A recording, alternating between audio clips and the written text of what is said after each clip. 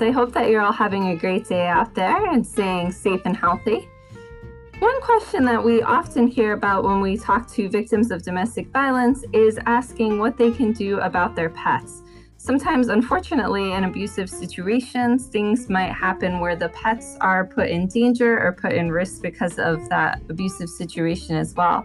This can make it very difficult for people to leave or come into safe house. They might worry that if they leave their pets behind, that they might be harmed or maybe even killed by the abusive partner, but they might not know what options they have. Maybe they have a safe place to go that won't allow them to bring the pets with them.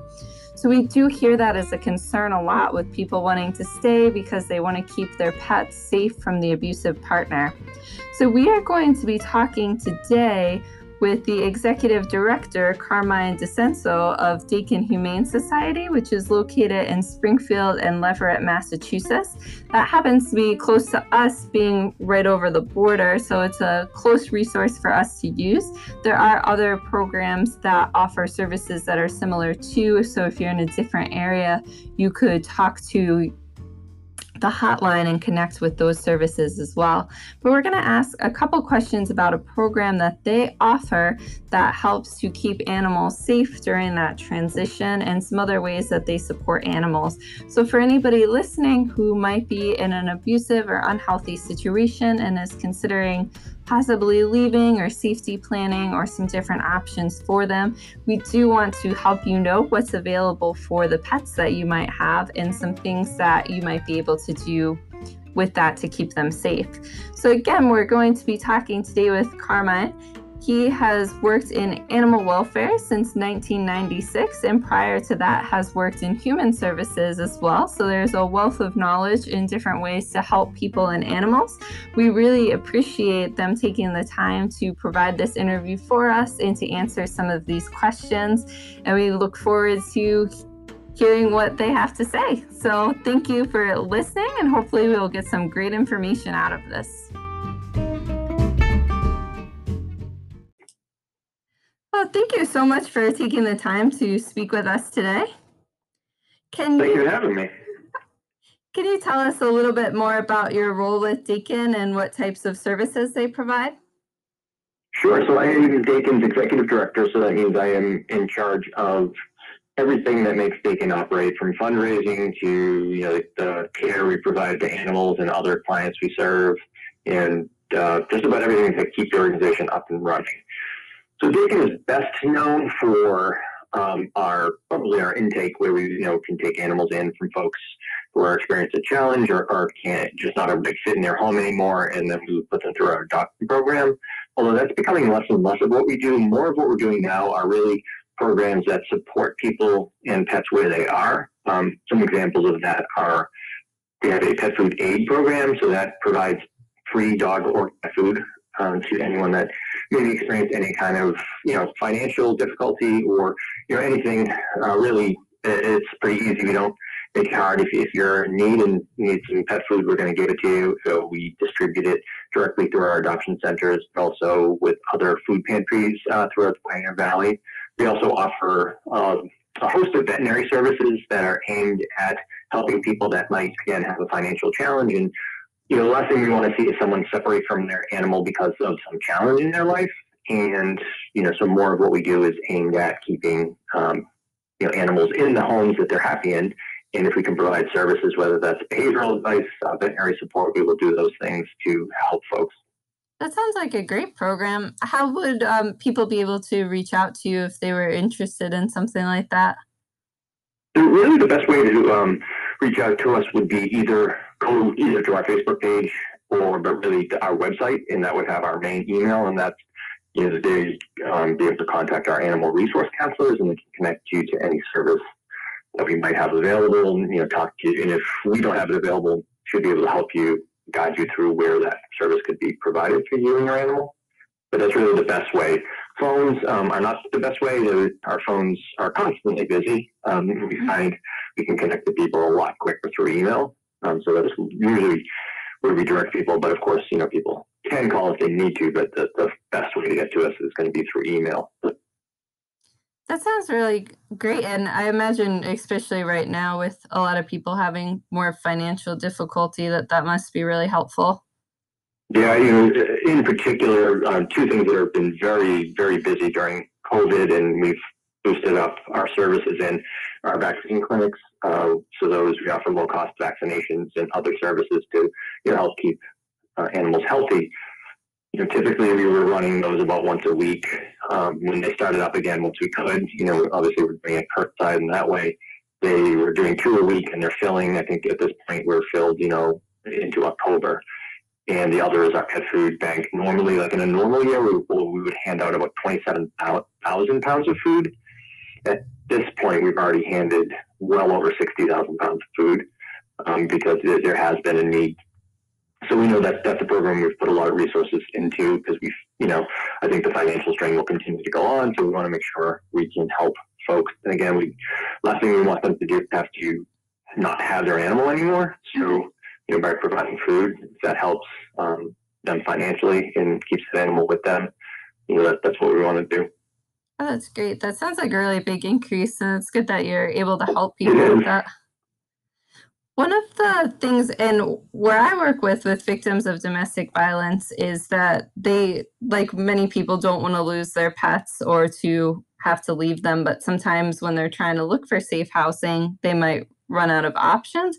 And I know that you have a program for that as well. Could you tell us a little bit more about that and how it came Sure. about? Yeah, it's called the SPAN program. That's the Safety Plan for Animals, and that program it originated for that very reason. Identifying that there are people that might need to leave the situation, but don't because fear what will happen to their animals if they were to leave that situation. And as you said, going to a shelter somewhere, those animals are not often accepted. So it was a way to kind of help with that situation. And since its inception, it has grown a bit, and it does help other situations as well. So it's kind of a case by case basis as what it can help with. But really, the goal is to provide temporary foster to someone that's experiencing immediate crisis, and then the goal would be to reunite them with their animal at the end of that fostering period. So what, for people that might be a little worried, what would the fostering look like? What would happen with the animal while they were there? So with the SPAN program, we do not keep the animals in the shelter for a number of reasons. One of them being is, the shelter is designed really to have animals come in, cared for, and move out through the adoption. In sheltering an animal long term is not a good thing for that animal.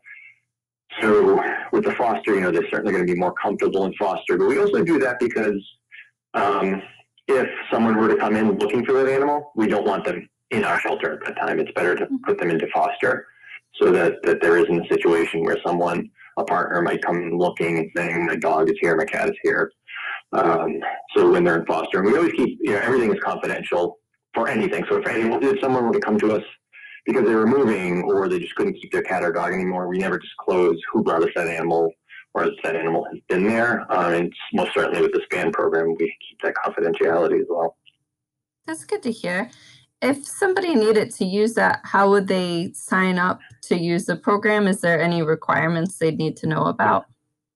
Yeah, that's a good question. Really, ideally, it's best to work through an agency. So if, specifically in a domestic violence situation, if someone is, heading into a shelter or working with an agency, that is usually the smoothest transaction, and that agency can contact us and kind of set everything up and help it go through. People can call or actually, contact the shelter directly to talk about their specific situation, and then we can kind of determine if this animal is appropriate for that program. So one of the things people should know about the program is if animals are not spayed and neutered or have vaccines, we can offer that for free. We would certainly get them current on vaccines, certainly rabies and distemper, those kind of vaccines are important, and we would not charge for that. We would do that, and if the client did wish to have the animal spayed and neutered, we would also do that for free. And you're really and again, like I said, every case is different, but one of the things I can determine is, animals do need to be behaviorally safe.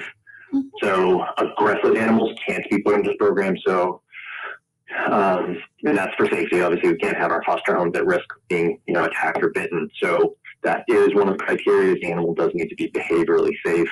So that is something that the resource counselors would go over with folks that are interested in the program.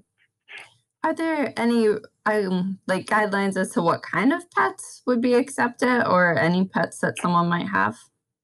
Yeah, I mean, it's primarily dogs and cats, but we have had ferrets and guinea pigs.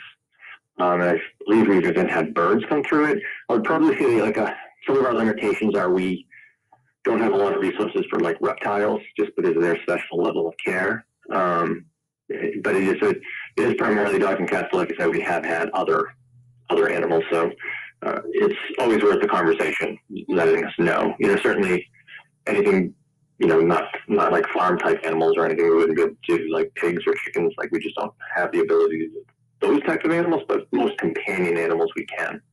Okay. And how long are people usually able to use that service for? So it is designed to be temporary, and really where we start is 30 days or a month. It's really just kind of bridging the gap between people trying to figure out their situation and then getting to the next place. Mm-hmm. Now, of course, like I've said multiple times, every case is different. So, we would have to talk to an individual about it, but really the goal is to have it be temporary, that bridge gap. What we can't have is animals that are, in our system for months and months and months. Ends up really not being fair to the animal, the foster home, and really holds that up. And also it limits our ability to help others in that way. So, again, everything's going to be case by case, but for the most part, really a month is what it's aimed to do. What would happen if an owner wasn't able to get their pet back, like if things kept happening? So generally in those cases, then the animal would be, kind of surrendered to the shelter and then go through our adoption program and be placed up for adoption. That's, I'm assuming, something that the person would be able to talk through and be part of the decision with, though. Yes, I mean, they certainly would be. But, again, if it got to the point where there were no options for that animal to go back, then, that animal can't just be held waiting. So a decision, but right, that would be very clearly stated, when that would happen. Like, this date, just as when the animal would then become the adoption center's animal to find a new home for. If we had somebody listening that was in a situation that might be dangerous for their pet but not ready to leave or use these services, do you have any tips you could think of that would just keep them safer at home? That's a really good question, and I think, every case is going to be different there, but, the animals unfortunately become a target because that is a way to hurt that individual, right? If you care for your animal and someone's hurting your animal, it's a way of hurting you. So it's really hard to separate that. I mean, I think trying to shield the animal from the abuser as much as possible. So if it is possible to maybe, if you have a cat, that maybe you keep them in just a room that's kind of like their own little safe space, or, really just trying to be aware of having the animal be as low key as possible, which is, easier said than done in some cases. But, if you have a dog that's kind of really hyperactive, try getting some like really good interactive toys like Kongs, or, you basically kind of little puzzle games that the dog has to think, so they'll just kind of sit there chewing on those toys and playing with them rather than like bounding around the house, which might, aggravate someone. Again, it's really hard because, again, I think in most situations you're looking at the animals being abused is to hurt the person. Mm-hmm. And, it's kind of the start of our conversation is that's why people don't leave, because out of fear. I mean, obviously the bond between people and animals is so strong, and people really care about their animals. And when you think about that, they might have themselves in an unsafe situation because out of fear of their animal. That's really strong. And again, one of the reasons we many other shelters have programs like this to help people. I think people think of animal shelters and humane societies as just helping animals, but really we look at it as like our job is to help people and animals.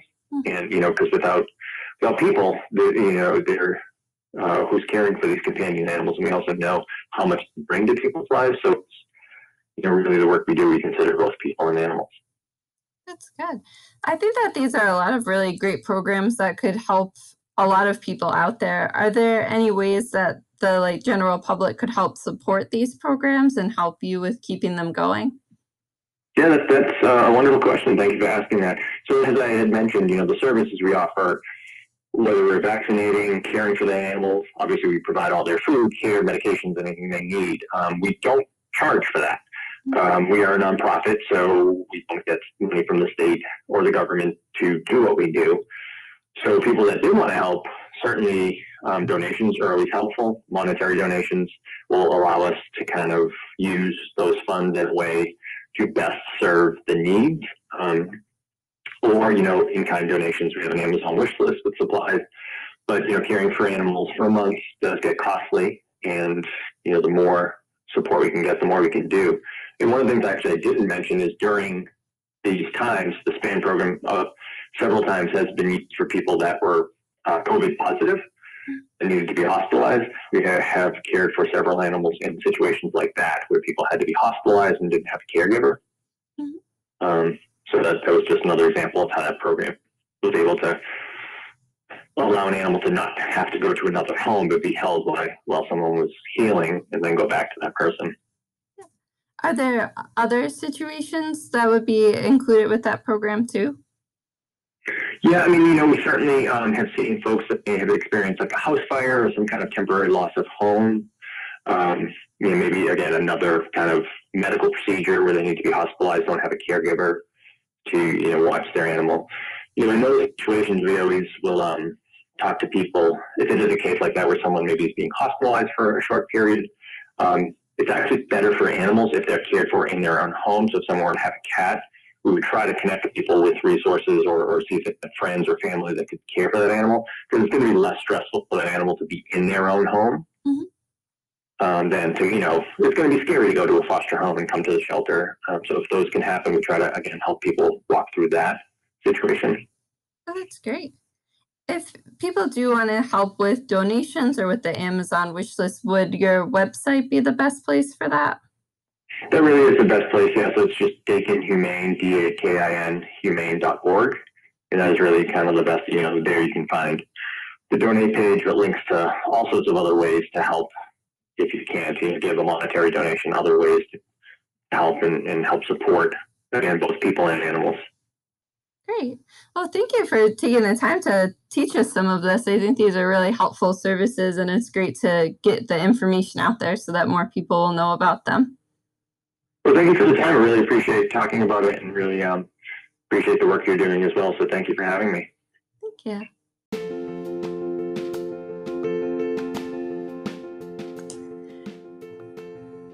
Thank you again to Dakin Humane Society for taking the time to do that interview and share some of this great information with us, and also for all of the wonderful programs that they have. I definitely learned a lot more than I knew before about some of the things that they're providing, and I'm really grateful to hear that there's options are available for people with their pets, especially in some of these difficult times, not only with domestic violence, but with the COVID-19. So it's really great to hear that information and all the wonderful things that they're doing in the community. If you're interested in supporting them, please feel free to follow through with the recommendations in the interview. In the written description of this podcast, I am also going to put down some of the information for them so that you're able to go to their website or to contact them if you're interested in using these services or in finding out ways to help them. So all of that is great to hear. If you have any follow-up questions, please feel free to send them our way, either through the messages through here or through our social media. We will look through those and be happy to address them in a future episode or through a comment directly. We can also always be in touch with Dakin Humane Society to get those questions answered too. So thank you very much for listening. I hope that you're all continuing to have a good day out there and that you'll be able to tune in for the next episode. Have a good day.